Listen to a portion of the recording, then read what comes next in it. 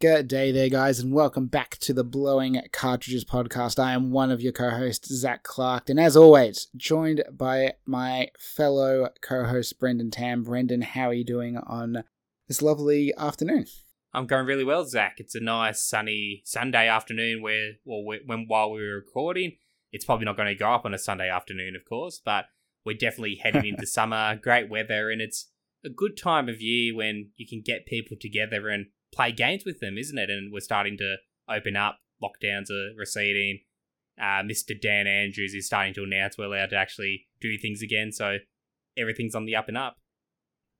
Yeah, 100%. I mean, between the announcements that we're going to have guests over to the home soon at the time of recording, and also like last week we had PAX Online Australia, it's got my itch for board games is at an all-time, high after almost 2 years of virtually no in-person gaming sessions, which is what our topic is about, board games, a bit different to video games, but sort of related, and we'll touch on that during the chat. But luckily, we have an distinguished guest, one of our friends that we've met along our gaming journeys throughout the years, and that is QC. So QC, do you want to say hello? Hi, I am QC. That is me. Yes, our resident board game aficionado. Hoarder, I think is the word. Yeah, no.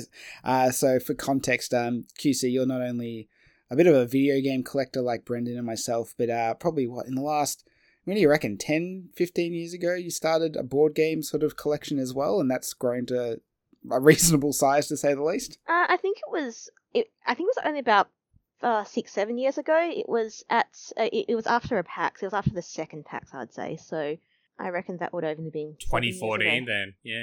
Yeah, I'm pretty sure that was it. Yeah, I reckon that's a similar time to when I probably became more in tune with board games. I mean, certainly I think going to uni opened my eyes up to the world of board games and seeing more things that weren't Monopoly and Trouble and that kind of stuff being played in the halls. But yeah, PAX, at least here in Australia and probably elsewhere, it's been a real eye-opener. If anyone hasn't been to a PAX, it's obviously got a large video game component. I'd say, majority video games still, but a not insignificant board game, section, and an ever-growing section, I would say. And it's certainly become a gateway for many people I know to get into that realm of gaming if they hadn't already previously. And just quickly to clarify, I'm going to use the word board game a lot, but by that I really just mean tabletop games of all kinds, just for those that are being nitpicky. So I mean, if you play with cards, if you've just got a Dungeons and Dragons rule book and some dice, or you actually have a board and some actual meeple or something that you're moving around, all the same thing. I'm using a bit interchangeably, so apologies for anyone that gets a bit finicky about the classifications. But yeah, Brendan, what about yourself? Are you much of a board game player, and if so, when did you sort of start giving the dice a roll? Well, if we're broadening the topic up and we're talking about tabletop as well, I think my journey would have started with wargaming and Warhammer, or plastic crack, as I like to call it, with some of my friends who are also fellow, survivors of the Warhammer addiction. I think I was quite young, actually. I would have been only about 7, 8 or 9, around that period of my life, that I had a friend who was a bit older than me. My brother was a friend with his older brother, so we kind of connected that way, even though he would have been about 3 years older than me at the time, and him and his older brother were really getting into Warhammer. My brother had some other friends who really got into Warhammer. He himself never really did, but I got bit by the bug, and I collected a lot of Space Marines, Warhammer Fantasy, learned to paint, learned some rudimentaries, how to play the game. Got some of my also similarly aged friends from school into Warhammer, and a few of us had some figures, and we kind of tried to play during lunchtime in primary school, even though we didn't really follow the rules of Warhammer 40k or fantasy or whatever we were having to go at. We'd just sort of mash figures together and roll dice and play that way. So it was sort of a bastardized version of that. So I'd say that was my first exposure to tabletop gaming outside of video games. But as I went through high school, got towards the end of high school, Games Workshop, as many people know, are a very predatory company. They like to constantly increase their prices. They like to change the rules of the games just to elicit more people to purchase more models. And now like you have to have these super awesome figures and you need to pay X amount for them because we're going to just crack down on all alternate channels on how to buy our products. So even when briefly you could purchase Warhammer from the UK and it would be cheaper than purchasing in Australia, even with the shipping, because of a range of things like postage wasn't expensive, currency was favourable. But they quickly cracked down on that because they realised a lot of people were doing that. And it just got to the point when they killed Warhammer Fantasy Battle. It sounds like they're about to revive it about 5-6 years later, but they killed that and I just got a bit disillusioned and got to the point where I decided, well, I really can't keep on spending money on this hobby because it's a very expensive one. So I always maintained my interest in video games during that period, as I've discussed on previous episodes. And about the time I started uni, which would have been about that 2014 point that you guys discussed earlier, I noticed a lot of my friends were getting into board games a lot more than video games. There's a lot of friends that I was playing video games with during high school online when we went over to each other's places, etc. And I noticed they really started getting into board games.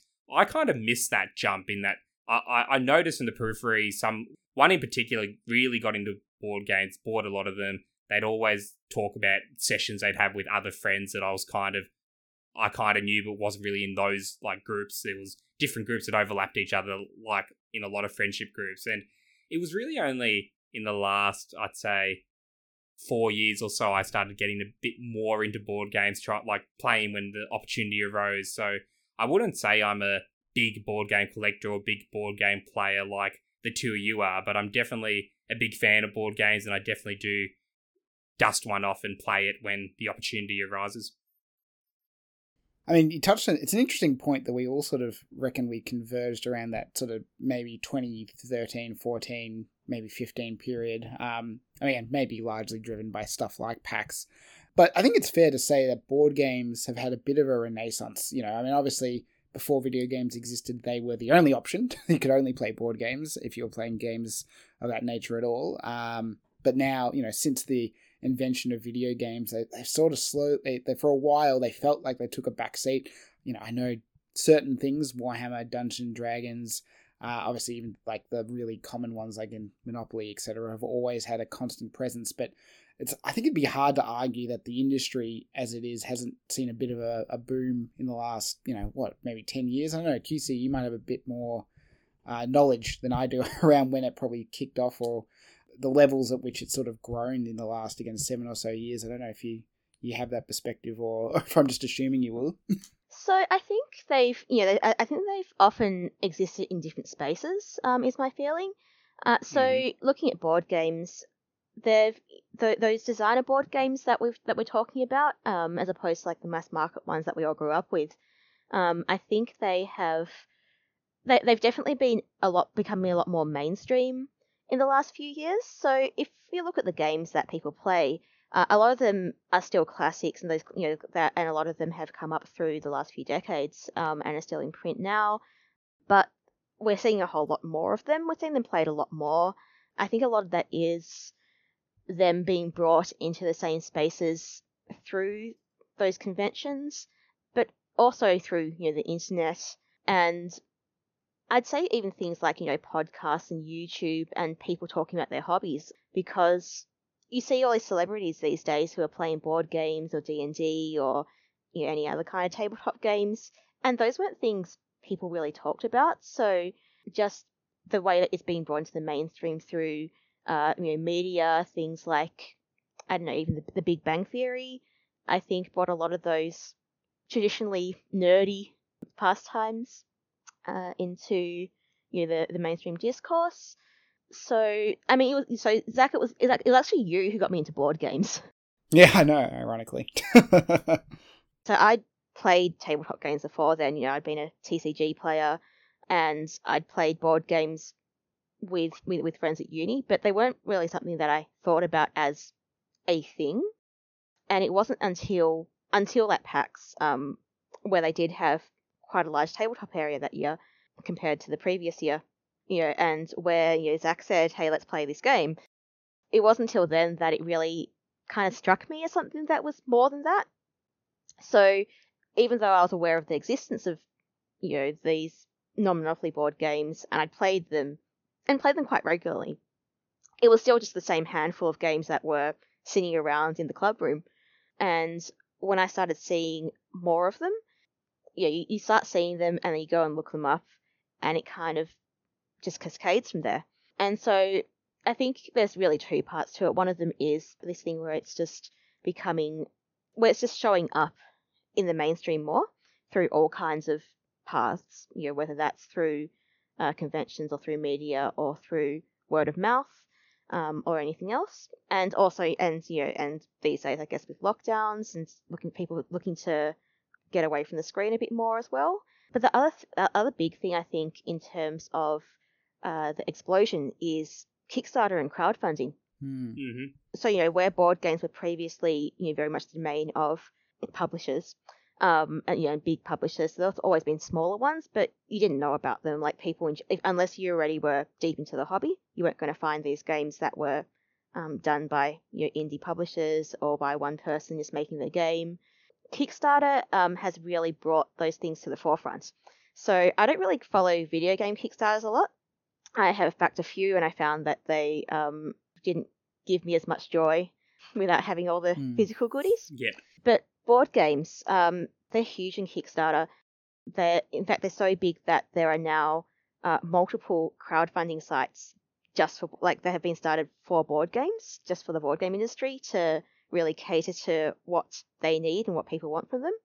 And I think just having that method to put these ideas in front of people and get them excited about it, it's kind of this, it's this cycle that just encourages more and more, and people who before might have thought about a game and kind of scribbled ideas down but never really done much about it, may have shown their friends, are now thinking, I could get this in front of people. And some games are just really exploding popularity, a little bit like how the advent of indie video games, I think, has been really good for letting single developers try out their ideas and show them to people.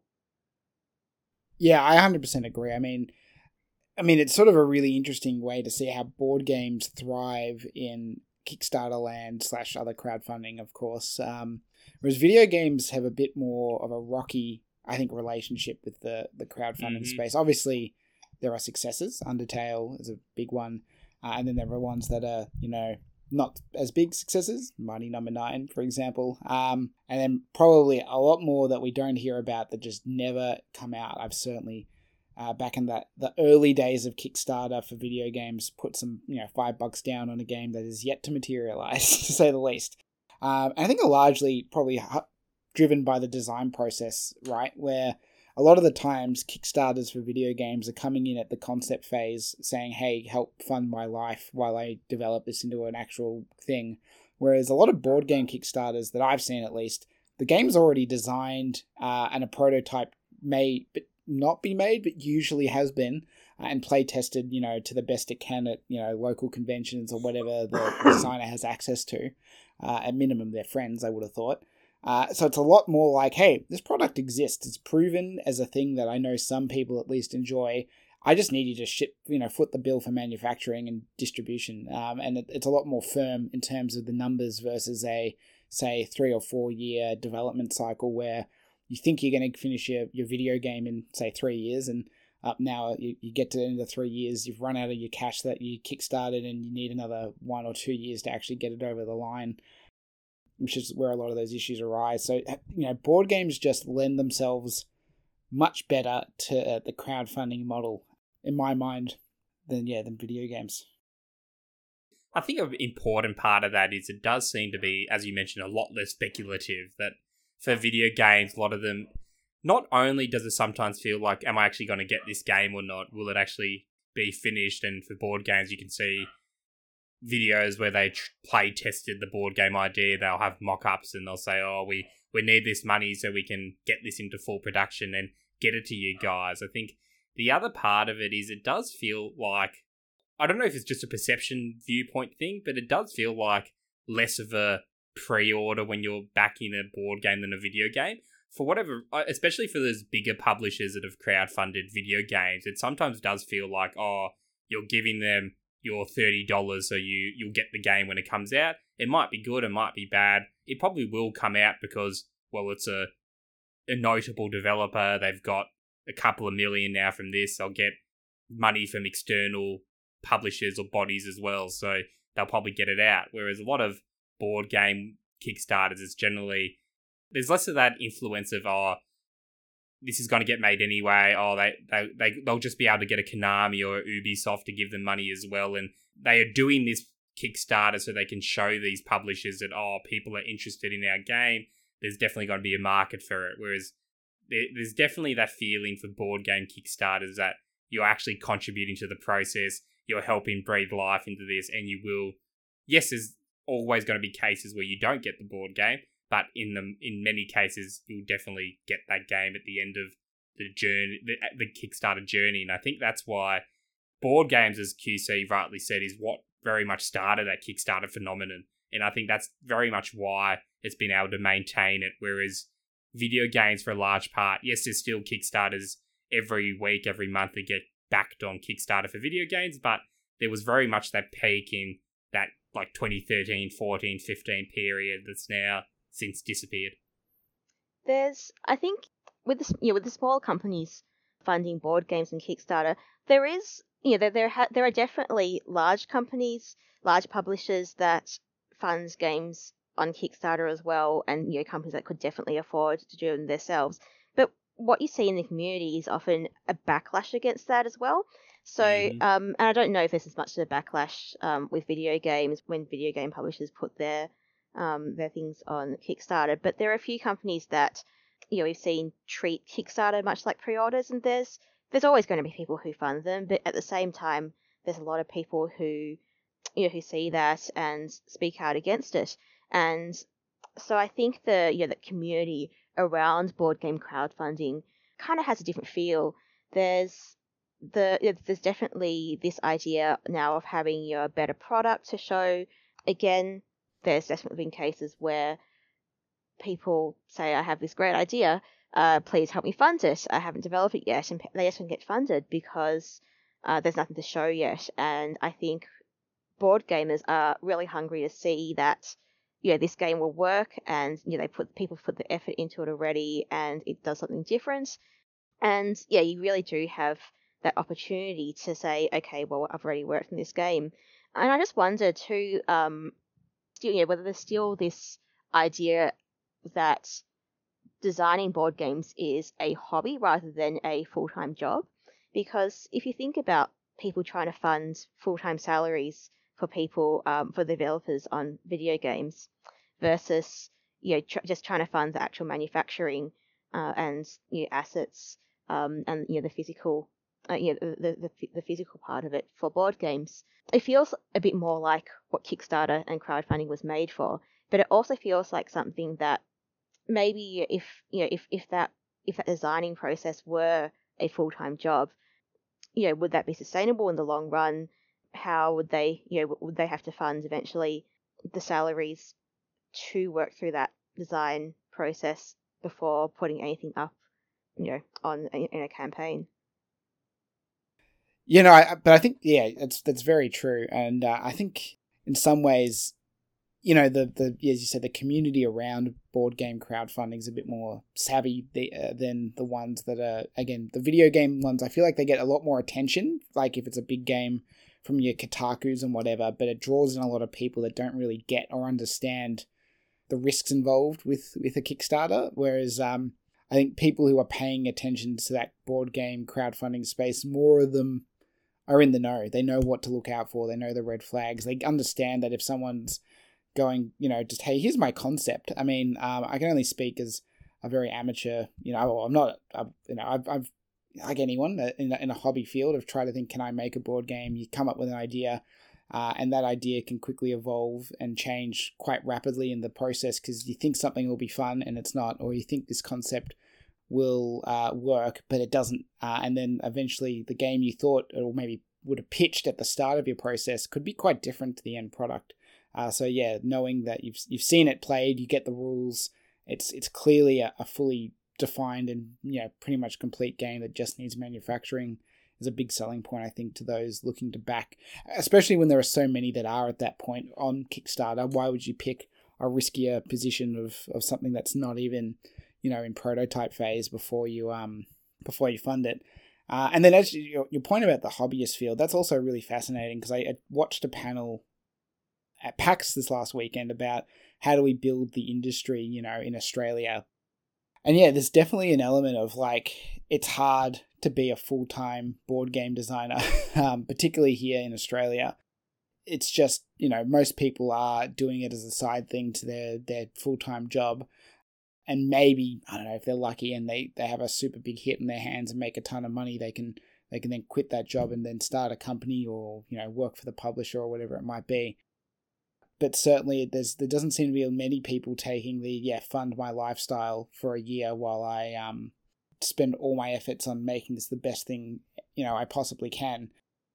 Which I imagine just creates this big lag between, concept to completion phase, because, it must be very challenging for someone who is trying to, put out a product to find the time to think about it, to test it, to attend conventions, and sort of, not only from a marketing perspective, but just to broaden your playtester base. Because, and we can touch on this in a bit, but it's can be a bit, in the past it was challenging to do that virtually. It's a bit different now, but we'll get to that later.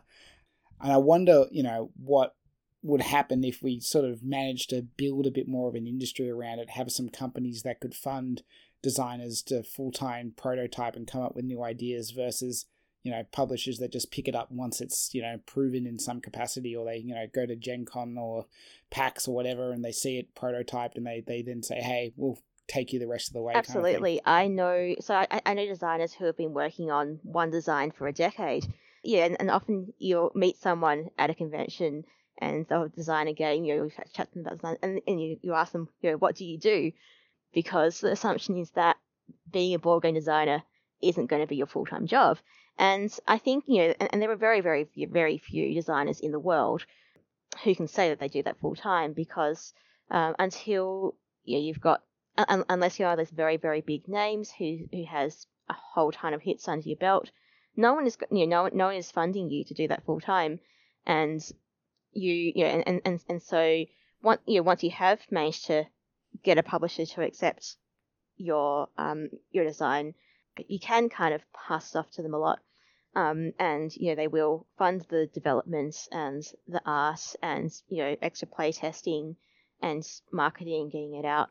But until then, it's just it's all on you.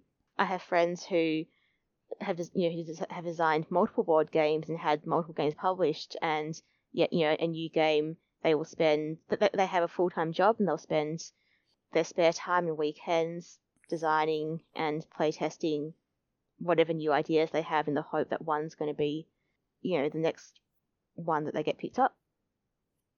Despite being a more mature industry in some respects to, again, video games, it does feel like it's in a much different space. Because even when you think about big publishers, right, their size in comparison to something like an EA or an Activision or a Sony is quite different. I mean, there's a couple that obviously rival them, but they're usually ones, I mean, correct me if I'm wrong, I mean, I'm only looking at this at a glance, but I think the big ones are things like Games Workshop, obviously with Warhammer, yes. I think Wizards of the Coast with Magic the Gathering and Dungeons and Dragons. They've got a ton of money and an entire process around them, but also are very much focused in on their cash cows, rather than, going out and funding independent board games on the side or anything like that. And then, there are other publishers that I see a lot, like Ravensburg and that kind of stuff. And they're probably, of a good enough size, but they definitely probably, I haven't looked at their numbers, so I shouldn't speak so definitively, but they're not like the same level as like an EA or an Activision, which are some of the biggest companies in America, let alone the world, I suppose. It's inherently a much more expensive industry to be running in because it's physical. So when you have, when you make a video game, you put all you put your resources and put your money into its development. But once it's developed, if you've got something, if you've got something good, if you've got a hit, it's basically always a hit. And production of, getting it out to people is easy. You can just do it via downloads these days, so it's even easier than it used to be. But even putting things out physically, it's the same thing. It's it's putting data onto a disk or onto a cartridge. It's the distribution is much easier. It's small. With board games, often the development time is a lot shorter, and the development resources you need to put into it a lot less. You don't need a team of 100 programmers all working on the same thing. But part of it is that you have to produce the board games and all the logistics associated with that. And one thing that has come up recently is shipping.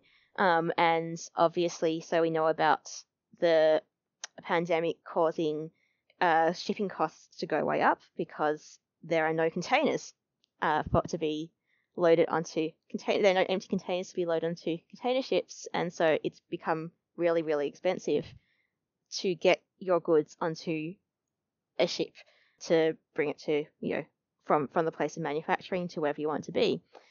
So going back to the crowdfunding thing, there are a bunch of board games that were funded a year or two ago, and they had quoted, they had certain quotes for shipping at the time, and so that's what they'd quoted for. That's what they planned on for their funding targets, both for just making the games and getting them out to where they need to go out from in the first place, but also shipping to backers.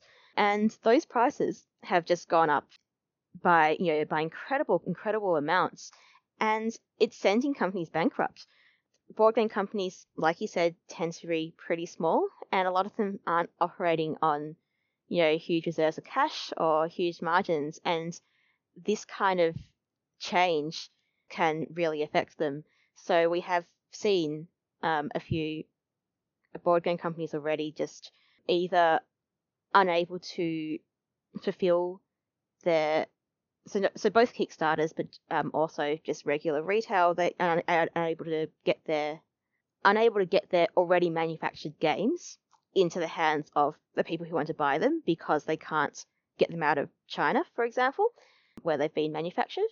So they've been delaying their delivery, or they've just gone bankrupt because they've tried to pay for the shipping and haven't been able to, or they've accepted they can't afford to pay for the shipping, and all they can do is just wait until things settle down and they can get their things out. And so that's a problem in itself. But the other problem that we've seen in the board gaming world is that, as you said, there are lots and lots of, there's this huge surge in the number of games coming out. And there's this thing about the cult of the new, because you can only play so many games, and people get really excited about whatever the new hotness is.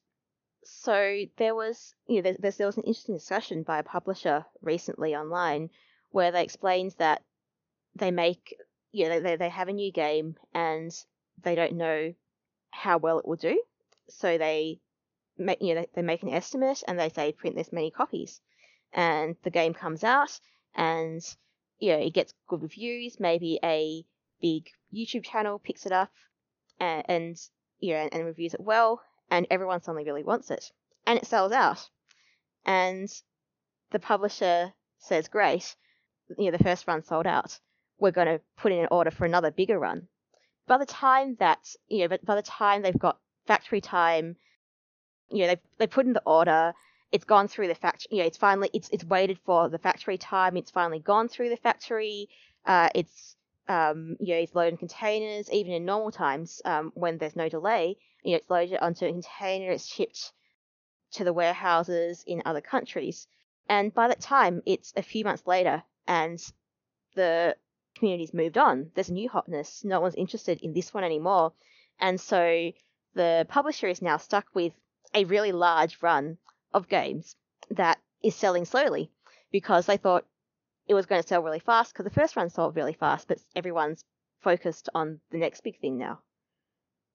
I think a big issue with that is we've been talking about differences between board games and video games, and one of those big differences is I think you see that phenomenon a lot for video games in terms of multiplayer online video games, as in there's always what's popular, sometimes will last longer than others, like Fortnite I assume is still popular, but there's other ones that have come and gone between that time. actually many that have come and gone between the time Fortnite first hit the scene and where we are now.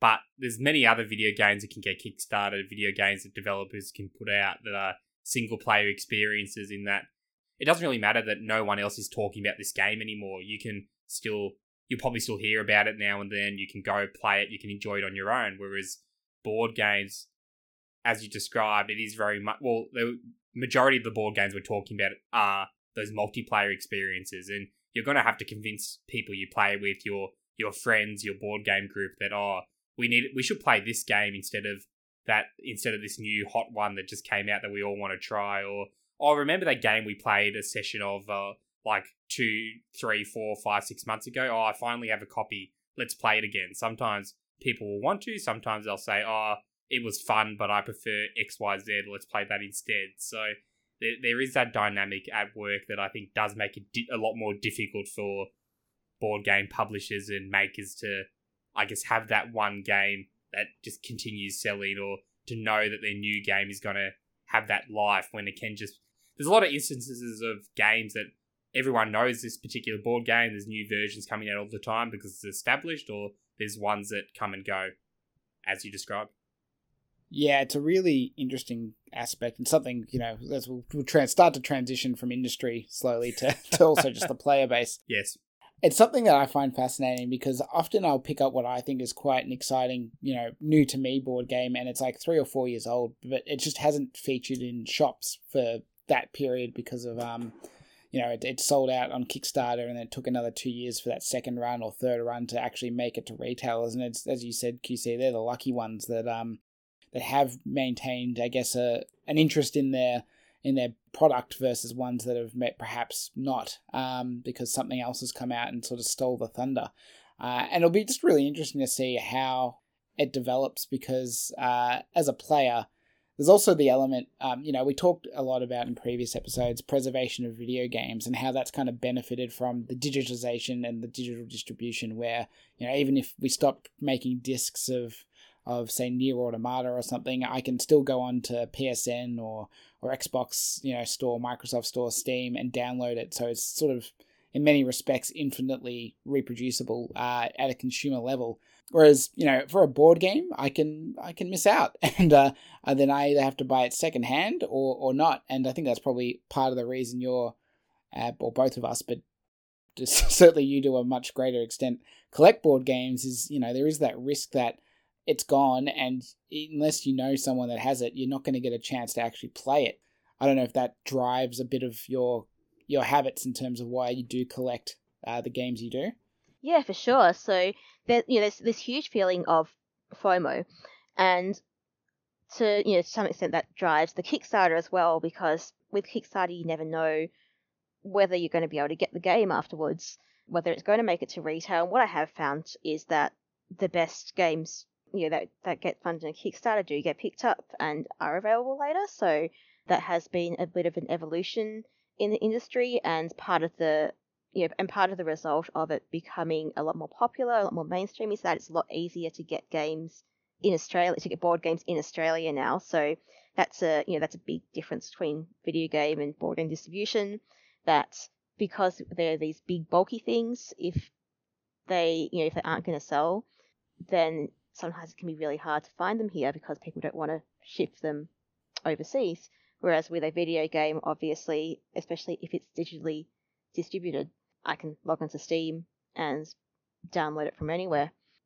But the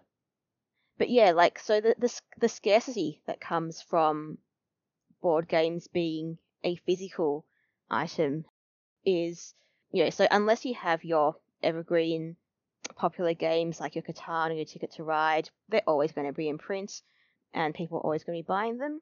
But the more niche hobby games, they get overshadowed by newer things, and it can be really difficult sometimes. You find out, especially if you're getting into the hobby later and you find out about a great game that someone says, "Oh, did you play this game? You'd love it." Or someone shows you a game at convention, you really want a copy of it.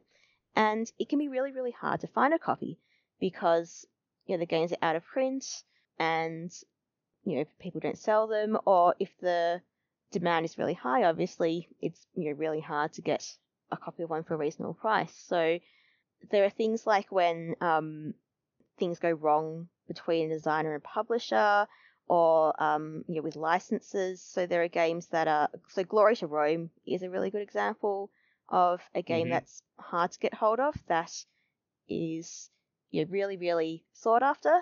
There was basically a Kickstarter went wrong, and no one has the license to publish this anymore, or in English anyway.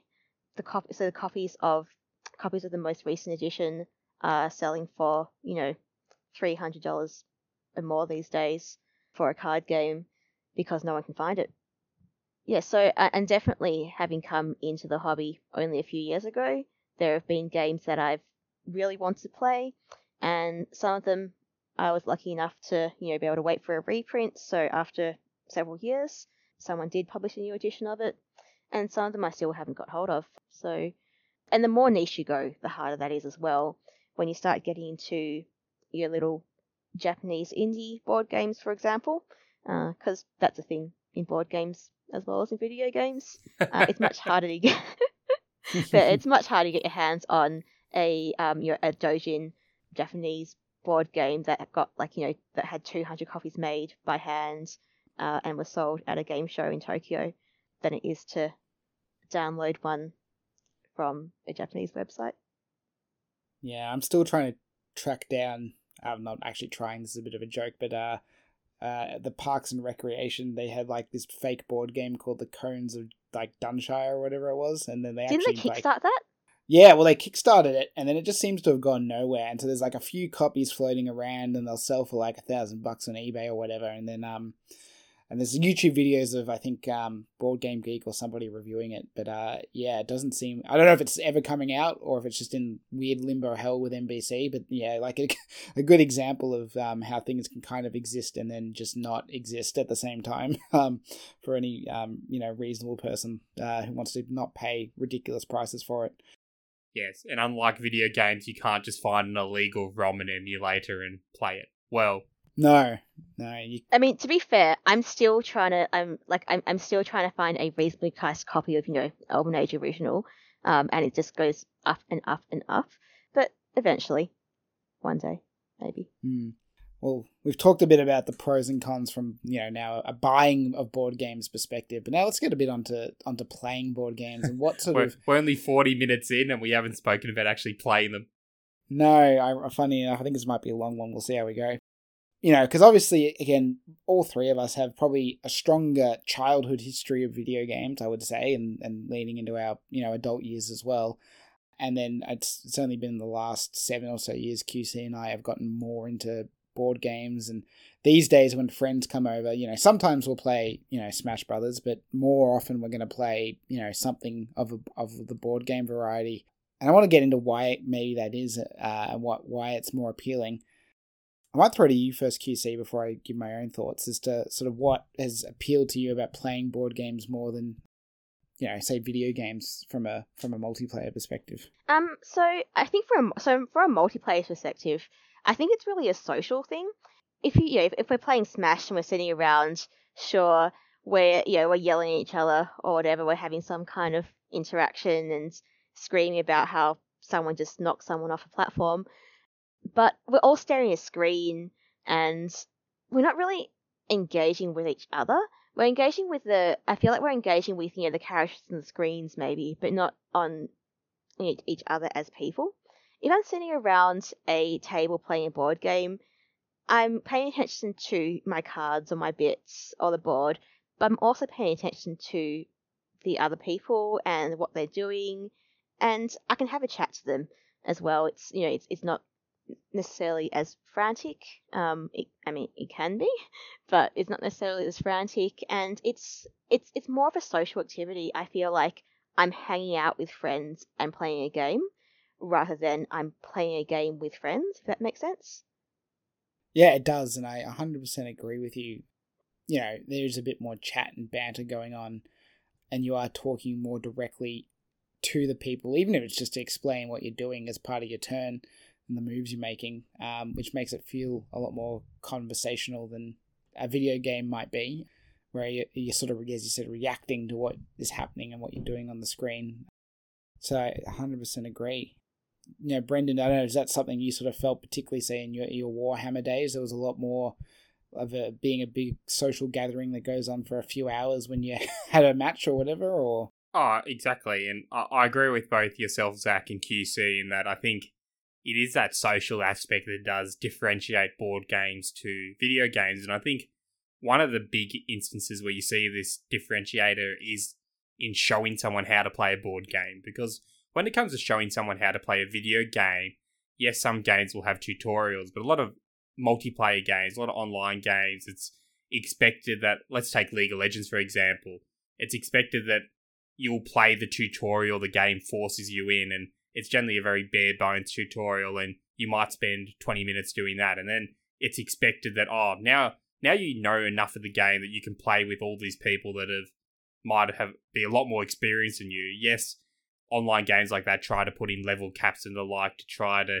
segregate players of different skill levels, but we all know that is a very imperfect system for a variety of reasons that I won't go into here. Whereas for board games, yes, you can have someone you're playing a board game with. There might be someone in the group that has brought this board game along and they've played this board game, 10, 20, 30 times, and they know it at the back of their hand. They know all the mechanics. They know all these strategies they can play the board game with. I have a friend who is really into Twilight Struggle, and it was a very similar phenomenon when he showed me how to play. He beat me every single time we played. But the difference is that person who's very experienced can show you how to play the board game. They'll know all the rules. They can take you through, and it's a lot easier to do that than with a video game, I find, anyway, because you have that face-to-face aspect to it, because you can...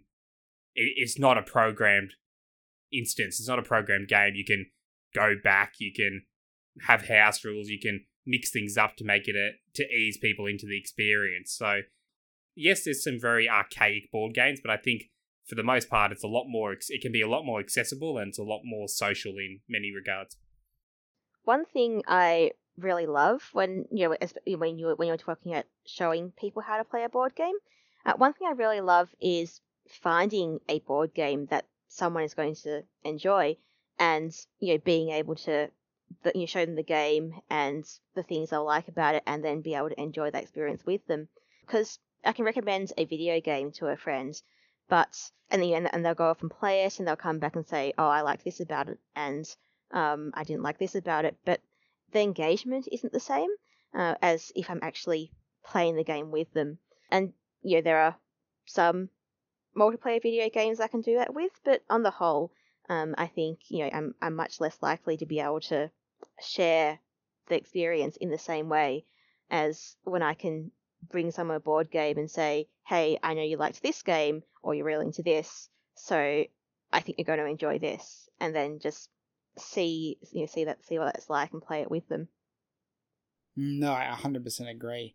And probably the other element I think that makes board games more appealing to me from a social perspective is even the ones with some of the more complicated rules, I find it's just typically easier to get people to understand them, or at least there's more options of games that aren't so complicated that it's the hurdle's too high for me to get them to understand what needs to be done.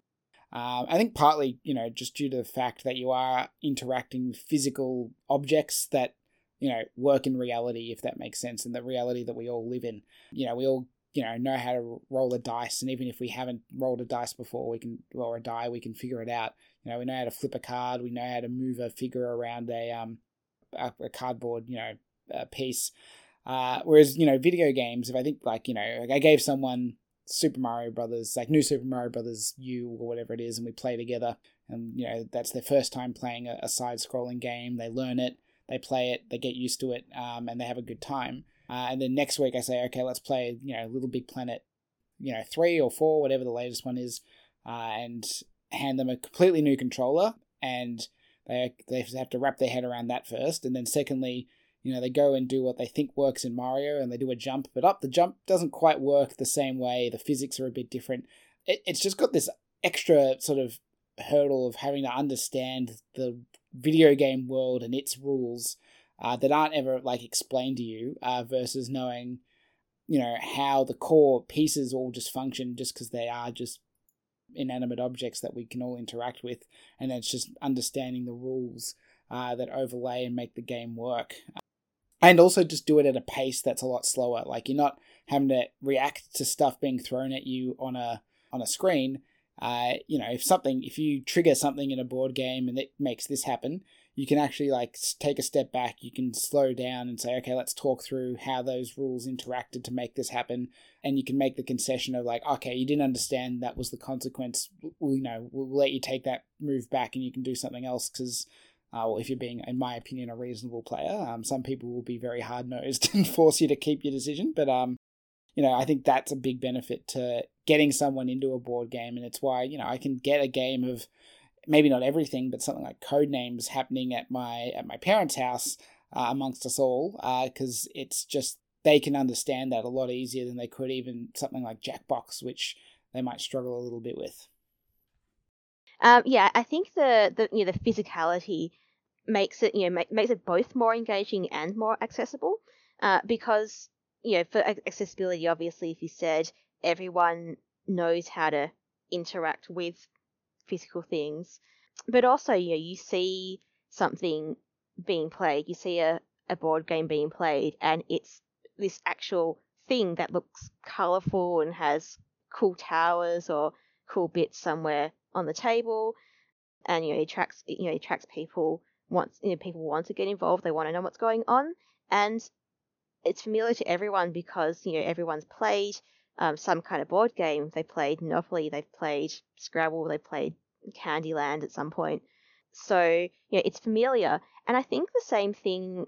So I think similar things apply with video games that use those peripherals. So my favorite video game is Rock Band, and I think part of that is that I can play it in the same social way that I can a board game. So anyone can sit down and play it. It's pretty easy to see, to figure out how the controller maps to the screen. There's no weird thing you're holding with a whole bunch of buttons. It's just hitting some drums. So I think having that that mapping makes it accessible in that way. In much the same way as board games. So one thing I want to talk about is the, I guess, influence board games have had on video games, because it's not insignificant, and it's probably something that maybe people don't always appreciate or realize. Obviously it makes sense that board games existed prior to video games and probably inspired and were really, informative in those early game designs. I mean, not that it's a board game, but obviously you look at Pong and that's directly, taking the concept of tennis and the rules of tennis, which is a game, and applying it into video game form. And we certainly saw other early examples of card games being transferred, like Solitaire example, into a video game format, chess, etc. Mahjong. It sort of goes above and beyond that. Yeah, Mahjong. Shogi. These real classic 100-year-old games, really, making their way into a digital format, because the rules existed. It was just about digitizing them. 3D Pinball Space Cadets. That is the classic. Ah, yes. On my Windows PC. Yeah, in school, I remember everyone taking turns on the school. Like every class had one computer, and it was just playing on that. It was that was good times. But if we look at today, certain genres, particularly I would say RPGs, are pretty much just stemming from the concept of tabletop RPGs like Dungeons and Dragons, and they've gone on to almost set the standard for things like what statistics you have, your intellect, your power, etc. All those kind of terminologies derived from D&D or other similar games, and have really sort of continued to have their roots very prevalent throughout, even to today, right? And it's not, I'm not just talking about the games that actually feature the brands from the board game space, I'm just talking about video games in general. Again, Brendan, I don't know if you, as our RPG aficionado, have more to add to that point. I think the RPG genre wouldn't have existed without that tabletop format, without things like Dungeons and Dragons, even the Japanese offshoot, the JRPG, which in a future episode we'll hopefully discuss in more detail. But there's clear links between your tabletop pen and paper, dice rolling RPGs and those video game RPGs as video game JRPGs. And you see it in big games like the recent announcement of the remake of Knights of the Old Republic. The original Knights of the Old Republic on Xbox and PC, the combat system in that game was literally taking an addition of D&D and translating that into a video game. Yes, there's other design elements that go into creating a video game that you don't have to worry about in a board game, in a tabletop experience, but they were in some ways translating those same mechanics into a video game and then expanding upon that base. And there's plenty of other games that you see, video games coming out all the time that very much heavily influenced or inspired or taking mechanics from its tabletop brethren. You see things like Crimson Shroud that came out on the 3DS about 7-8 years ago now, which was very much a tabletop game translated to a video game. There was that, you'd be able to tell me what it's called, Zach, but that card game that was recently announced, the Yoko Taro one. Is it something Isle or? Isle of Voices or something like that? Yeah. Is an RPG card game that's a video game. And I think even when they first announced it, there were some people that were a bit confused, thinking, well, is it a video game or is he actually creating a physical card game or is it somehow merging the two?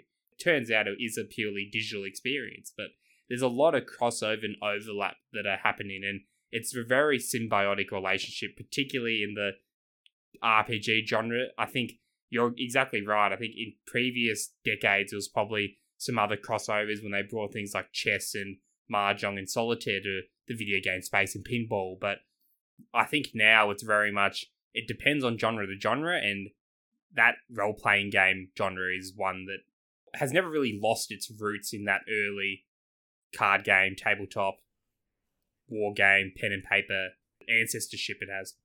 Just to clarify, looked it up. Voice of Cards, The Isle Dragon Roars. We had enough of the words to join it together. They're close enough. Yeah.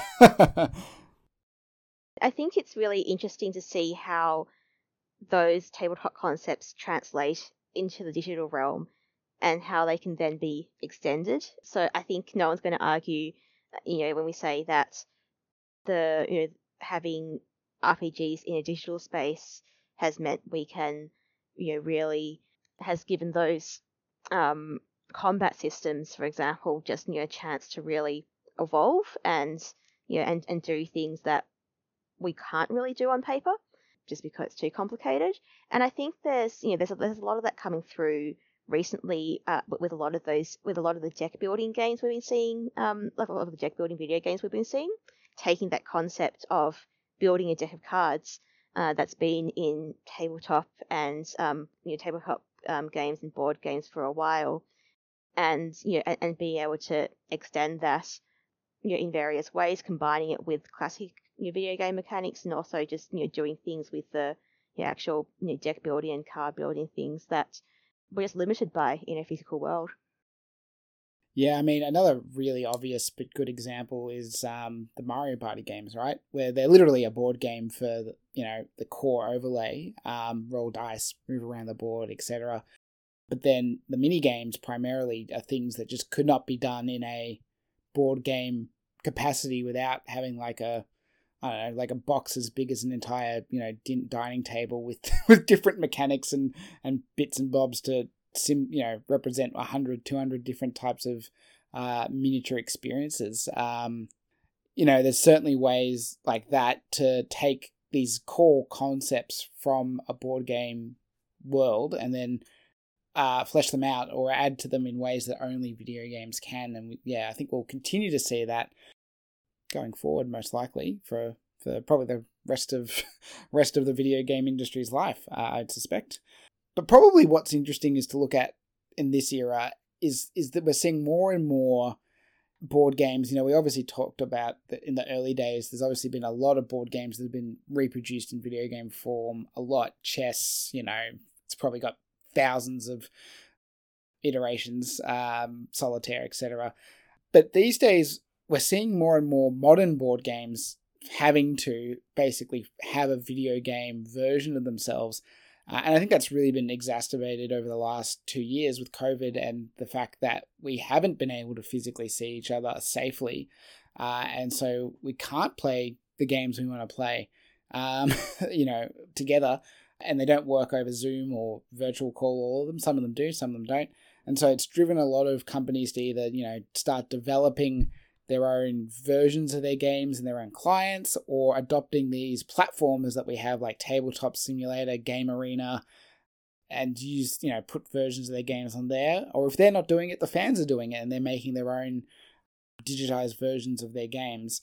I might throw to you, QC, on this, because I know I see you play a lot of these, a lot more than I do, online, and I'd be keen to get your view on that space at the moment and how it looks, and some of the good and the bad that you've seen over the past few years. Exploring. Yeah, so obviously it's gotten huge over the last couple of years. So I remember back when we first went into lockdown around the world, people were asking, where can we play board games online? And there were people making lists, and these things had existed for a while, but they were very much in the space of enthusiasts. I really, really like this game and I want to play it with people all over the world, or I have friends on the other side of the planet and we want to be able to play a game. And there were limited options. So that we had some dedicated apps for versions of certain games, and there were a couple of websites that had implementations of games as well, that were more interactive.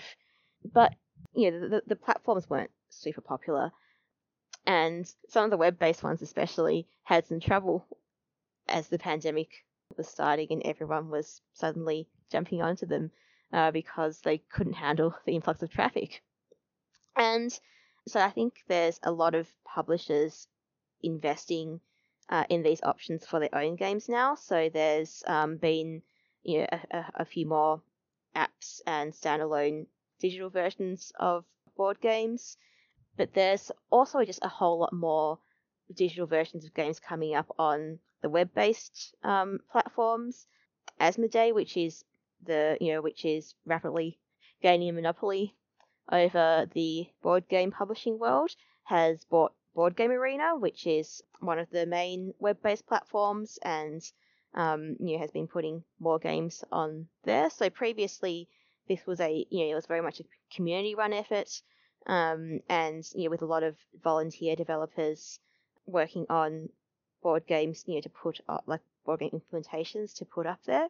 And so it's definitely a whole new space for a large a huge mainstream publisher to have bought that site.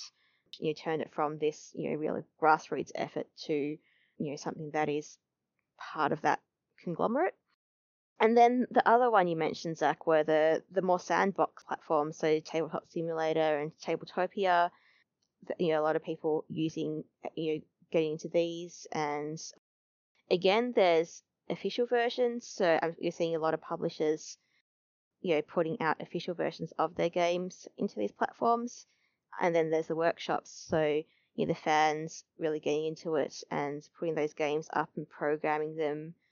And the interesting thing about something like Tabletop Simulator is that it's designed to basically be everything you can have in the real world. So you have a real table and you can flip the table, which I have done Best feature. On more than one occasion. But what, you flip physical tables? Oh, yes, that too. I have also done this on more than one occasion. But and so from being able to flip the table to to pick up a single token and put it somewhere, the idea is that anything that you could do in real life, you can do on the simulator. And this this really interesting concept, because I actually don't like using Tabletop Simulator. I find it difficult to use and to control, but I love the idea that if I can't play, I would much, much, much rather play a game in real life. But if I can't play a game in real life, then even if there isn't a dedicated, perfect interactive implementation of it somewhere, I can still play it in Tabletop Simulator. And if it's not there, I can make it and import it into Tabletop Simulator. I can make that deck of cards and bring it in to the game and put it on that table. Yeah, one of my favorite tabletop simulator experiences was playing Guess Who with someone, and the person had swapped out the characters with like Animal Crossing amiibo pictures and cards, and that was that was a cool thing to see. Like, oh yeah, you can sort of take these pre-existing board games and modify them pretty quickly, and to give yourself a bit more variety. Particularly, I play a lot of games like Codenames and Just One, and so getting fan made word packs or picture packs or whatever it might be is super cool. But it's also interesting, as you said, the real life physics, or as close as you can get to real life, I suppose, as their budget allows, is really an interesting element, because I was, again, I watched a lot of board game panels at PAX this last weekend, and obviously a lot of designers have had to turn to Tabletop Simulator for their playtesting, because, there's been no ability to travel and go to places and get random people to play your game in the last couple of years, which has obviously been very frustrating.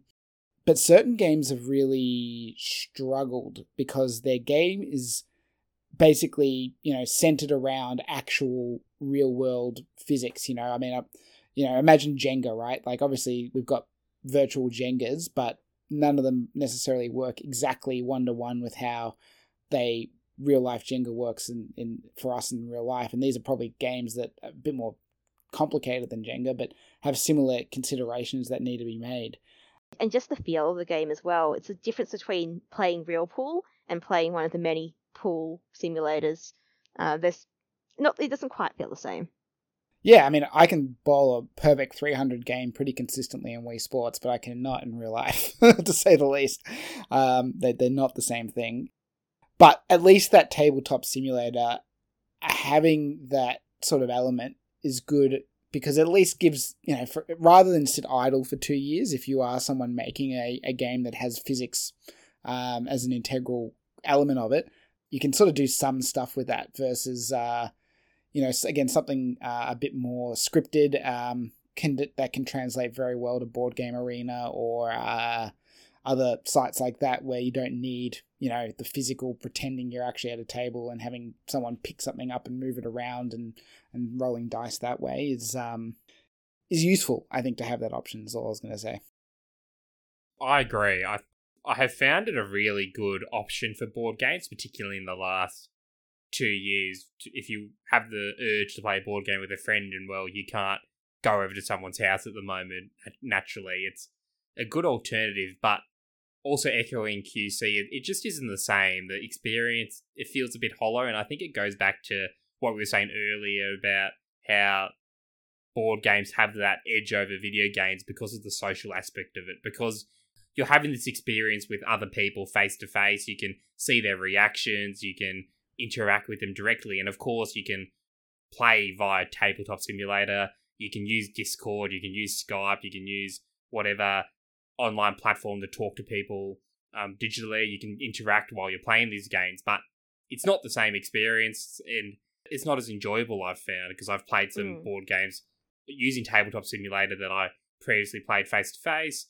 I have a group that does a Pathfinder campaign, and that's been purely via Tabletop Simulator since it started at the start of last year, when the pandemic first started spreading across Australia. So it's been enjoyable, but it's not the same, and that campaign has dropped off a bit in the last couple of months, and I think that might be one of the reasons, in that it wasn't like we were organising every Sunday or every second Sunday or the first Sunday of each month we're going to get together and play this. It was very much more ad hoc. Because it is a digital platform, it is more flexible, so sometimes you fall into that flexibility and things can go astray.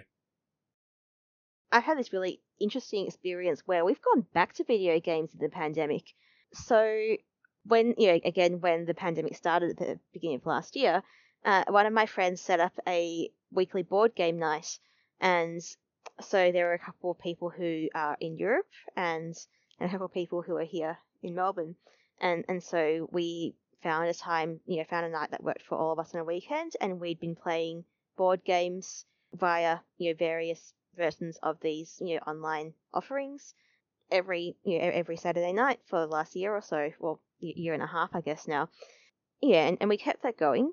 But we found that after a while, like you were saying, Brendan, it kind of starts feeling not quite right. And for us, I think it just felt like it was getting a bit old. We weren't getting. We had our Discord chat every week as we were playing, but it just didn't feel like we were getting that social interaction out of it anymore. So we decided we wanted to try something a little bit different just to change up a bit, and we've switched. We switched back to video games, which we hadn't really been doing in this group before, because especially with co-op games, we found that while we were still physically separated, and we're just communicating over a over a mic anyway, like games and co-op games especially are giving us more of that kind of social interaction, that feeling of having to work together, more than the board games were. And we played a few co-op board games too, but often in co-op board games the idea is not to communicate. So part of part of the challenge in it comes from you're trying to work together, but you don't know what other people are doing or don't know what other people have. And so that versus something like Overcooked, we're all running around together trying to get everything working, but we know what everyone else is doing, and we can yell out at people what we need. Or so we've kind of retreated to couch co-op kind of games. So we've been playing Overcooked and Lovers in a Dangerous Space Time. We played some Monaco recently, and even games that aren't necessarily co-op, but just something that's a little bit different. We've been playing some of those as well. So we've kind of like as board gamers, we've kind of retreated to the video games after a year of online board gaming. Yeah, no, I agree. I mean, I've definitely at the start tried a bit of tabletop simulator and stuff, but I often have now reverted to your Gartic phones and Scribble.ios and that kind of stuff. Or again, Jackbox we talked about in previous episodes as great experiences online and work quite well because they were sort of designed for that. But also, I think one of the issues I've encountered is it's been really hit or miss in terms of just the functionality of some of these board games. Some of them, an example of one that has been the platform works well is the fairly recently, maybe the last few months, released Virtual Codenames, official one from the company that puts out Codenames. I forget what it's called, C something anyway, and that works well. Like it's a good platform. It doesn't have too many issues. It just functions as you would expect that game to work. Versus, I know QC, we once tried I think a fan made just one, and there were just so many glitches, and it was half the battle was just having the system work the way you would expect it to work, which, to be fair, fan made, so I'm not expecting it to be perfect. But then there's others like Catan Universe, where that's again officially licensed game from one of the biggest board games ever, and just doesn't work half the time, and it glitches out. Me and the other players have a completely separate board we're playing on, and like somehow that's interacting, but like we're making decisions on things that aren't the same, and then we realize 5 minutes in why everything looks so odd, and it's just been really frustrating to not know which ones are going to function as you will to a standard that I think is acceptable versus other ones which just are broken and it's not functioning. They're not getting enough time, money, or effort put into them, despite sometimes being again officially licensed from pretty massive companies. Asmodee, as you mentioned, a bit of a monopoly or a conglomerate, but they've, even prior to buying Board Game Arena, they're probably one of the better ones in terms of investing in their like Asmodee digital offering on a number of platforms and stuff that worked fairly well in comparison to the physical one. So I'll call that out there as a plus for them, I suppose. I think it's important too to remember that, as we mentioned earlier, what we think of as big board game companies are really not on the same level as big video game companies. And often those, especially as often those digital offerings are an afterthought. They're not really their focus, and so the amounts of resources that they can put into them is often not that high, and so. And it ends up being, this, I think, I wonder if there's some kind of cycle here, because often I will go on Steam and there'll be I'll look at the reviews for a digital version of a board game that I really love. And the reviews will be mostly negative because it bugs out all the time and it crashes and doesn't work properly. And I'm not going to, especially like if it's something I have to pay for, I'm not going to buy a digital version that doesn't work and that people aren't going to want to play because it doesn't work. And so, because I guess it comes to cycle, because if people don't buy the games because they're buggy, they're not going to put more resources into making the games better. They're just going to be like, oh, people don't want to buy digital versions, and they're just going to not make any more. So I really do like the idea of having these the platforms that games can be implemented in. Some of the digital versions work well, and some of them are very pretty and flashy. But I'll be honest, if I want something pretty and flashy, I will play a video game that was designed as a video game. I don't need my digital board games to be flashy. I just want them to work. You just want those core mechanics there that you can enjoy. Yeah, and it's why I mostly stick to Board Game Arena, because, like I said, a lot of those are community developed, and people, the people who work on them care about the games, so they will fix things when they don't work, and it will work on anyone's computer as well. I use a laptop most of the time, and being able to just run anything in a web browser is super handy.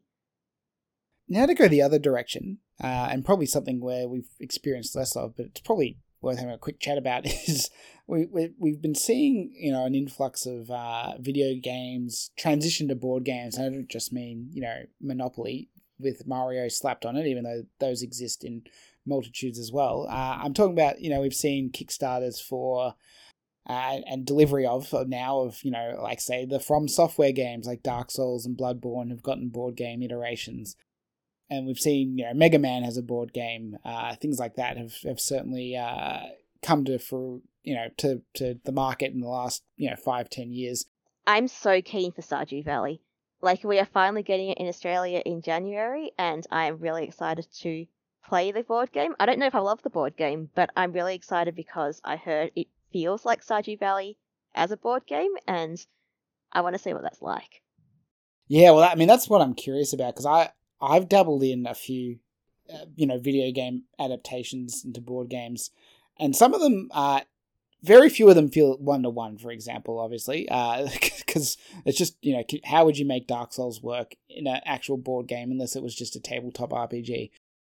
You can't really. It certainly has themes and elements, and in some, personally, I actually enjoyed the board game more because I don't actually like Dark Souls all that much, but it's more thematic. How do you roll dodge in a board game? You just push your little figure out the way and hope it rolls.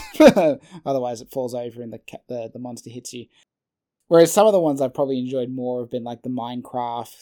I forget what the subtitle is. Builders and Biomes or something like that. Yeah. Even though, again, it's definitely not recreating the Minecraft experience. It's just a fun board game with some themes from Minecraft that help tie it in together. In a bit of a clever way, almost like, again, a spin-off, like a Mario Kart to a Super Mario kind of level of differences, I guess. But yeah, that's why I'm curious, as you said, about Stardew, because obviously it's not going to replicate one for one the full Stardew Valley campaign, but it definitely has more in common with the core video game it's based on than a lot of the other ones that I've experienced. Brendan, I don't know, have you given a shot to any sort of video game to board game adaptations? Technically I have, and it's actually due to QC, because I think it would have been about 2015 at this point that she told me about this Kickstarter for a game called Empire Age of Discovery, which was a rebrand of the official Age of Empires 3 board game that the designer lost the license to, of course, so he decided to reprint it under a different badge, and that's one that I really enjoyed. I've got a few friends into it over the years, and it's one we still pull out every now and then and play a round of. But to your point, it is one that really has nothing to do with Age of Empires 3 from a gameplay point of view. It's very much it's a worker placement game.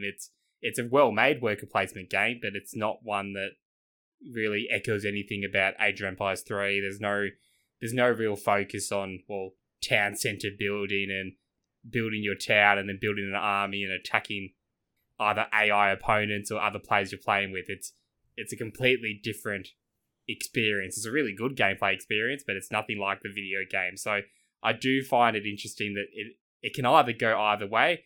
The designers will try to find some mechanics you can translate from the video game into a board game space, or they'll just take it as inspiration to go in a particular direction, which can be a really good direction or can be one that doesn't really do much and it just exists in a vacuum because it has that license. It's, I guess, no different to when there's licensed games that are based on movies. I mean, and another good example, and again, I know you have a lot of experience with this, QC, was obviously like the Pokemon trading card game is still massive, and arguably, well, not arguably, it is basically the third pillar of the Pokemon brand. You know, video games, TCG, and the anime and movies. And you can sort of see how, it ties back to the original Pokemon. You know, have a Pokemon out there, you lose, 6 or 4, depending on which format you're playing, tricks or prize cards, which account to similar to like losing your party, but doesn't function the same. You know, I don't have my Squirtle become a Blastoise mid-match in Pokemon Unite. Now I do, but not in original Pokemon.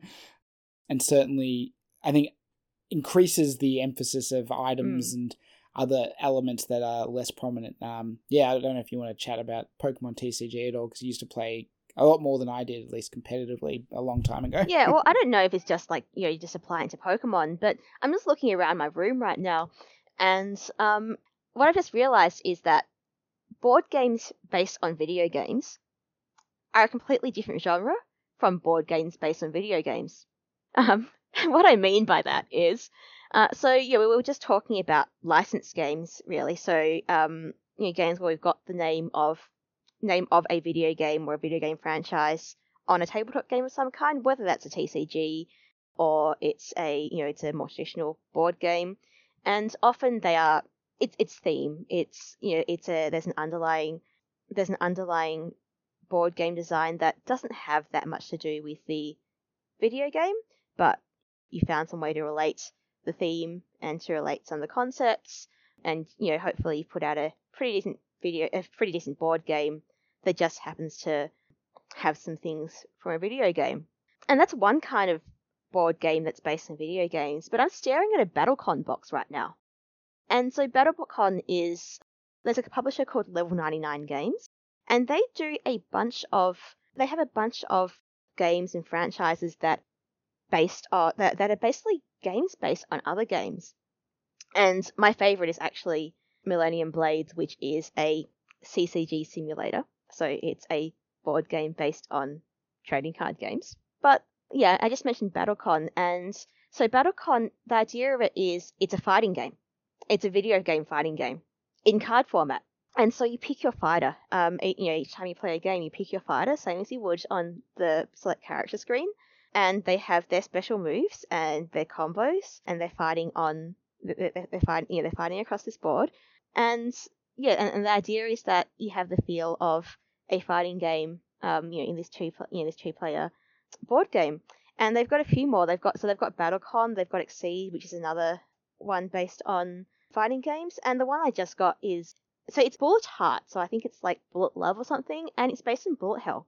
So I haven't actually, it came in during lockdown, so I haven't actually played it yet. But yeah, the idea is that, as far as I can tell, you have like patterns where the bullets are going and where you're shooting and stuff, depending on your character.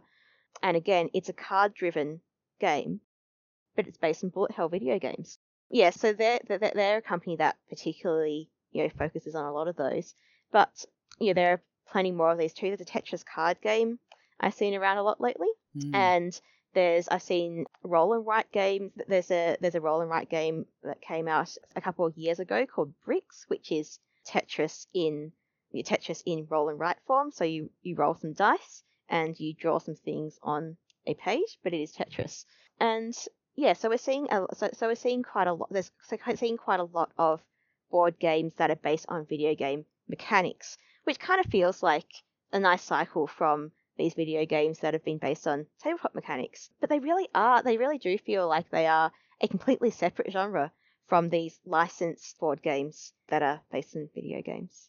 Yeah, that's really interesting. And I guess it kind of comes down to, I guess, the designer and what's driving their, like, motivation here. Like, is, you know, and the answer is I don't know, to be frank, but the ones you're talking about, it sounds like they're kind of passionate video game players and board game designers, so they're taking one passion and fueling the other with it. Whereas, I don't know, for all I know, the Minecraft builders and biomes just came from a contract signed between Microsoft and whoever the publishers of the board game. Make us a Minecraft game, and you've got, you know, a year to do it and put it out. And that's where it came from. I don't know for sure that's what happened, but you could see that happening a lot, I'm sure. Or, you know, some cases like the Kickstarted ones for like Dark Souls and that, I'm sure that either came from an internal drive within From Software, or somebody came and pitched like, hey, I love your video game, here's a board game idea, can we make this happen? But yeah, no, it is interesting. And I'm just, keen to see how it evolves and develops. I mean, one thing I saw really interestingly, and I haven't touched Magic the Gathering in a while, but I saw they're doing this new crossover set with like Street Fighter and like a bunch of other brands, which I'm like, Fortnite, I think, was the other one. And I'm like, man, that's going to be weird seeing like official playable Magic the Gathering cards with Street Fighter and Fortnite characters and combinations. I mean, we have Katy Perry in Pokemon now, so...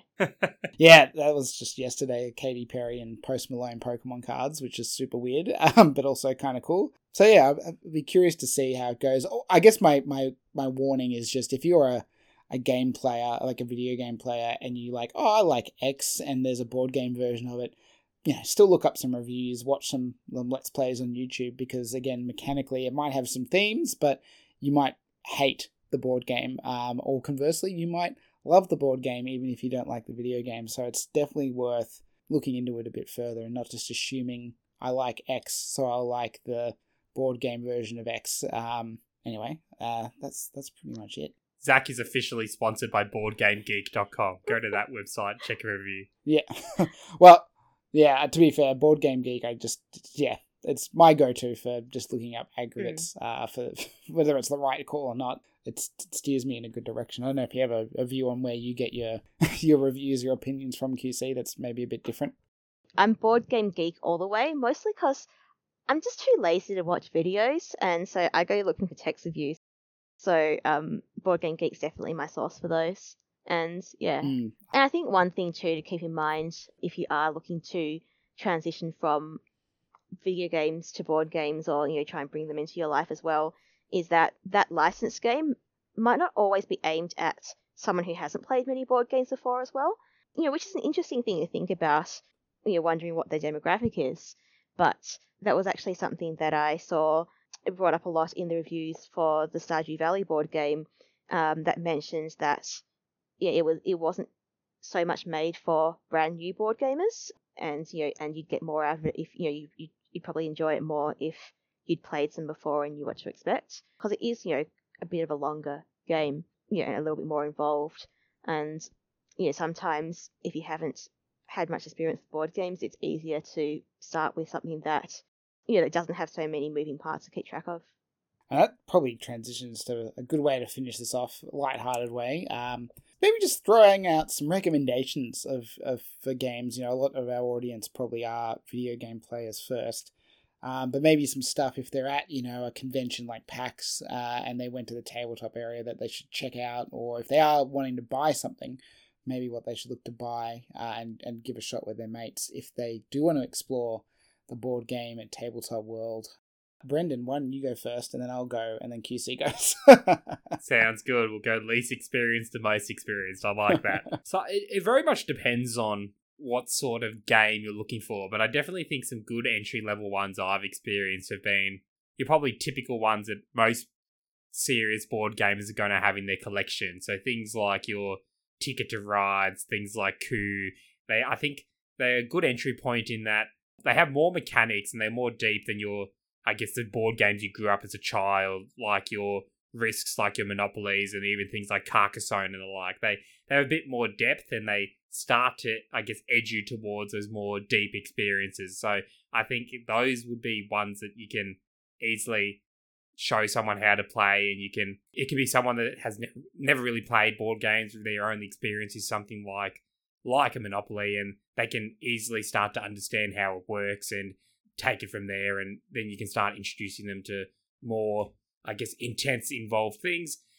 Conversely, the other end of things is if you have someone who's never really played a board game, but inherently likes, I guess, deeper things, like they might like tabletop gaming, they might like video games. Well, I've always found things like Twilight Struggle and the like are good for those more, I guess, hardcore people, those people that might not necessarily consider board games. So these aren't you have a bunch of friends over for the weekend and you want to play something experience, but maybe if you have a close friend and you want to try something else, those deeper experiences that you can do one-on-one are also a good way to get into things. And yes, a game like Twilight Struggle is not the most simple game, but mainstream enough in that there's a lot of people who have written about it, have videos about it, played it, that it's easy to pick up. It's more or less easy to pick up and play in many ways. No, good ones to recommend. And yeah, I think I'll probably take a similar approach to you and try and divide to an extent into some categories, because I think there's probably dozens or even hundreds of different types of board games, but there's certainly some thematics across them in genres and that kind of stuff. Social deduction is one of my favorite genres of board games, and also video games with like Among Us, obviously. There's a lot of the classics like your Mafia and Werewolves, but I think some of the better ones, Coup you mentioned already, fantastic. I love Coup. Bit more, less about, hiding your role, but hiding what cards you kind of have available to you in your hand, which I think is cool. But also one that I love is Saboteur, because it's just got a bit more to it in terms of building out like these kind of like pathways with cards, and concealing your role as the bad guy in terms of how, do you help people get to the goal they're trying to achieve a little bit to build up some trust, and then later down the track pivot to trying to block their path. And I think it's good because a lot of social deduction games have a knockout element, which can be, in my opinion, quite frustrating. If you're the first one that gets killed, like in Mafia, and it's a game of 20 people, then you're watching a lot and not playing a lot, whereas these two games keep you involved the entire way, for the most part, which I think is good.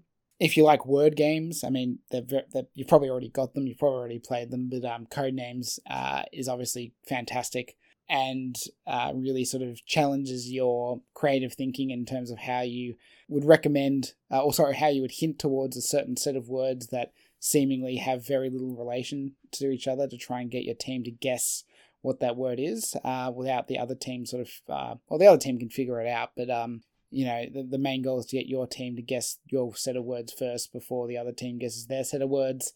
So that's certainly one to check out, and you can do free online at the moment on their website if you're stuck at home or just want to give it a whirl. I also like Just One for similar reasons, because it gets you, the idea being, it's kind of like celebrity heads, in that one person has a word that they're associated with, but they don't know what it is, and the rest of the people have to give them a hint in the form of one word to guess it. But if multiple people give the same word suggestion, that clue gets removed. So you have to think things a little bit differently when giving those hints to make sure you're not clashing with somebody else, which I just think is super fun. And then for something a bit more, still kind of lighthearted, but more into that sort of, it's going to take an hour or so of playtime, probably my favorite is Mysterium. I like it because, again, it seems complicated at first, but the core concept is really just trying to give people hints about who a murderer is in a murder mystery, kind of like Cluedo, except using these very beautiful and abstract pieces of artwork on cards. And again, it's just a very fun, cooperative game that you can play, and is, got enough depth to it, sort of keep, playing a few rounds and seeing things play out differently, but also enough simplicity that you can sort of get a wide group of people to give a play. So, there are some of my recommendations and some of my sort of favorite genres, I suppose, of the board game world. All right, QC, on to you. Feel free to go as far or as not far as you want. Yeah, the mic's all yours. All right. Go crazy. So I think one thing that I like thinking about when suggesting board games to people who haven't played many of them is to look for something that has pretty simple rules but a lot of strategy, because I find those are, you learn to play them and you keep playing them, and so I'll keep going back to that kind of game even when I have my 3-hour giant 500-bit huge heavy board game. I will still keep going back to the to the simple ones too. So just going on from the the party games you were suggesting, Zach.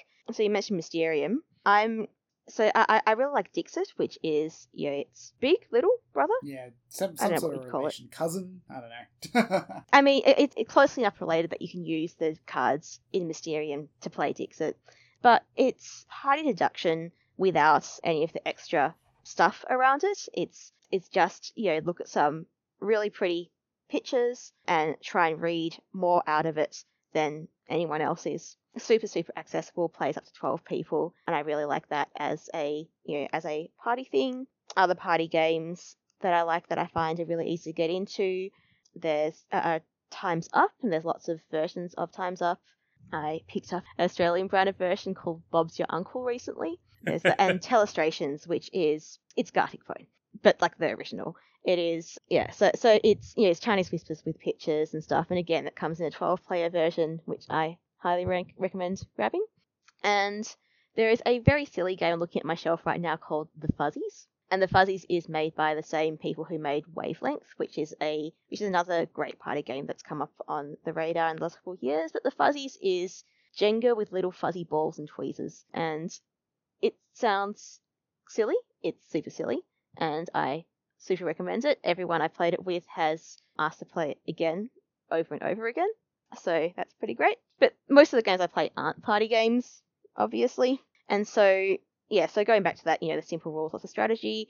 So Azul is one that's been really popular the last couple of years, and I like to think of it as Sudoku, but with colourful board game tiles. And it's, the idea is that, you've got these tiles and you are just trying to fill in your board following the rules with the right colours, but you're trying to get all the tiles that you need without getting the tiles you don't need, and also denying other players the tiles that they need and trying to screw them over. So that's pretty great. Lanterns is another one that I really... So I do kind of gravitate towards these really colourful games. It's a very nice... If you played Ticket to Ride, similar idea in set collection, you're trying to pick up the... you're trying to pick up the right colours of cards to turn in set. But you're doing that by laying tiles and matching sides. So much like if you played those like little puzzles, you had these little puzzles when you were a kid where you had all the tiles that had like a different colour on each side and you had to colour match the sides. It's that, but in a board game. Something I really like for just silly play, if I just feel silly and my friends are feeling silly, is King of Tokyo. And you'll be really familiar with it if you played Yahtzee, because you roll a whole bunch of dice and then you try and match things up, and you have a limited number of rerolls, and you are a big monster and you are stomping around Tokyo or outside of Tokyo, and you are trying to stomp all over other monsters and score points doing so. It's a slightly different style of game from most of the games I play, but I really enjoy it. I usually stick to games that have like a bit less direct player interaction, a bit less direct combat, and that have I guess different and more indirect ways to score points. But King of Tokyo is a great just bash things around. Its designer is the same person who designed Magic the Gathering, actually. Oh, I never knew that. Richard Garfield. Yeah. So fun fact: he also designed Bunny Kingdom and Keyforge. So Bunny Kingdom is great as well. What was the Dota card game that was a massive flop? Or what is it called? There was a Dota card game? Not real, virtual one. The one Valve made, or the actual physical? Yeah, the one game? Valve made. He was a consultant on that as well. Or he designed that originally and then left the project after it launched. I think I can't remember what Fair it was enough. called. Oh, Artifact. Yeah. Oh right, yeah. Yeah. Anyway, The thing that no one remembers. Yeah, so he's designed a bunch of things, but I just really like stomping around sometimes. The other games that I enjoy, if you like, if you like the co-op kind of thing, if you like co-op video games and you want that feeling in a board game, I love Hanabi, which is not like pretty much any other co-op game you'll play. It's a card game, and you can see everyone else's cards, but you can't see your own. And all you can do is give each other clues about what cards they have and try and play cards to the middle in the right order. Something a bit, more of a classic co-op game, something like Burgle Brothers or Magic Maze games I like. They are heist games. Magic Maze is a real-time game, so that's exciting as well. You cannot speak, so basically what you do is shake your fists at each other a lot. Oh, And that's fun. throw things, kind of like slam things on the table in front of your teammate. And then you have the semi-co-op games. So I'm not really much of a trader mechanic person, so the social deduction stuff isn't really for me. But one semi-co-op game I really like is between two cities, where you and the people on either side of you are each building, like between each pair is building like a city between the two of them, and your score is the lower score of the cities that you're building into. So the idea is to, obviously try and get the highest score in both cities so you can get a higher score overall, keeping in mind that your opponent could also benefit from, your opponent who's next to you could also benefit from that high score. So there's only one winner, but you're building with two people. So I really love that. What else did I have on my list? Just a personal favorite, Arboretum is a very, very simple, again, it's one of those very, very simple games. You draw a card, you play a card, you discard a card. And in fact, I think, you draw two cards. You draw two cards, you play a card, you discard a card. So the rules are really, really simple, but it's absolutely cutthroat because you can draw cards from your opponent's discard piles, and you are trying to score, but also stop your opponents from scoring.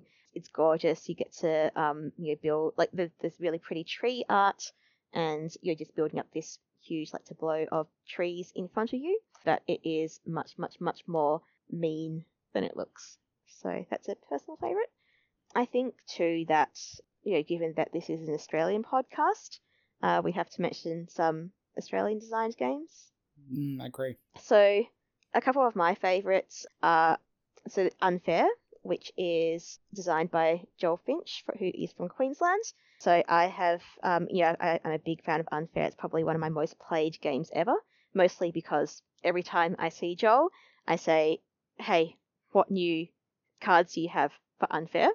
And I insist on trying them out. But, so it's, it's a really great game where you're building a theme park, and so all your opponents.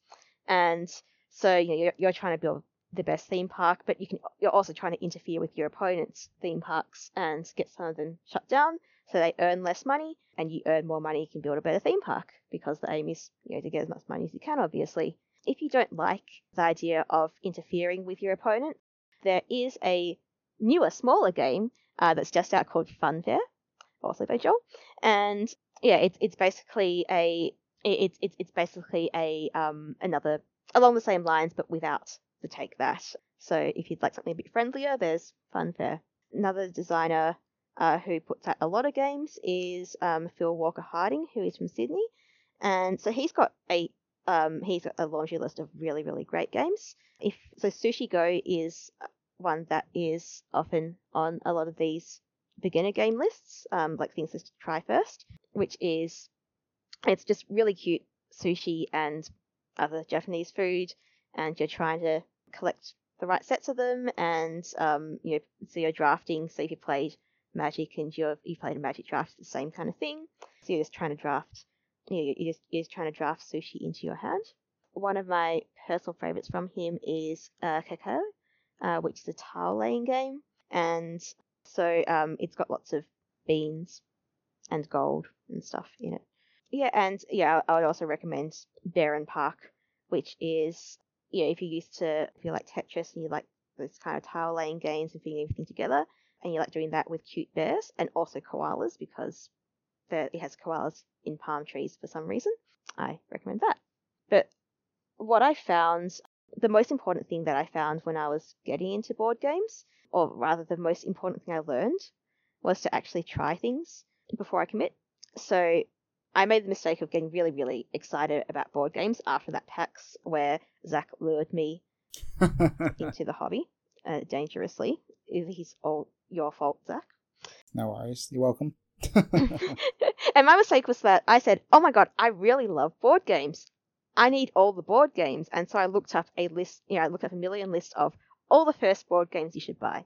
And then I bought them all. And then I found that quite a lot of them I didn't actually like. So I mentioned I didn't like the social deduction kind of games, and I realized I didn't like, there were a bunch of mechanics I didn't like.